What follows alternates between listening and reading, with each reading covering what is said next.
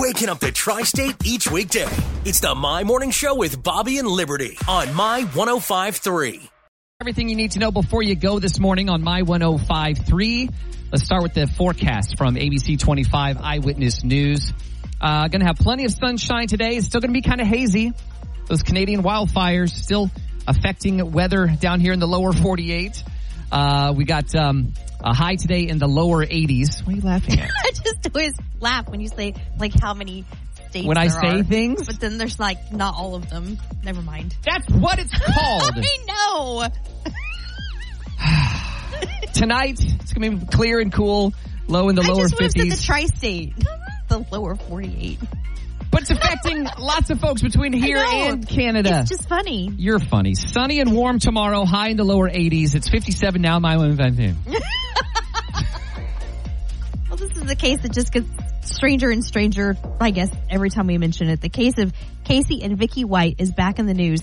Casey has told a news outlet that he called and contacted. He wanted an interview to tell him that he murdered a woman while he and Vicky were here in Evansville. Authorities say that Casey has confessed to fake crimes before, so that's probably what he's doing this time. I don't know if he's just trying to get more attention, more headlines. I don't know. But yeah, he claims... Is it a little white lie? Okay, really? I wrote it down. You've been waiting for that.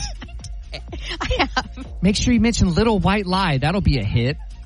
You're talking about somebody being murdered. No, I'm just saying. Yeah, I'm just saying that the 2023 Indiana State Fair runs from Friday, July 28th through Sunday, August 20th at the Indiana State Fairgrounds. And with your paid admission, you also get access to some really amazing musicians on the Hoosier Lottery free stage. They announced the first wave of acts for that stage. This year, you can see Clint Black.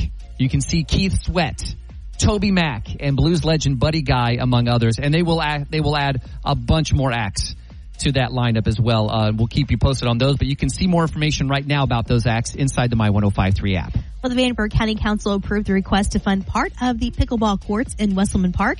Visit Evansville requested $500,000 from the innkeeper's tax. This is the money generated from tourism like hotel stays. And a pickleball tournament, by the way, could bring in like $3 million to Evansville. Okay. So there's money to be made and people to be made mad. I don't know. I'm happy. Sure there will be. Modern Day has hired a new girls basketball coach, Lucius Wagner. You might remember that name. He was a 3-year starter at the University of Evansville. He's going to take over that position there at Modern Day. Lucius has also played professional ball overseas and has also been the director of basketball operations at the University of Evansville. Well, coming up at 7 with the most totally awesome radio contest, you have a chance to win a pair of tickets to Holiday World and Splash and Safari. Starting your day the right way with the My Morning Show with Bobby and Liberty. You can wake up crying to this. Same thing over and over again. Or wake up laughing to us. I love the morning show. On My 105.3. 80s, 90s, and now.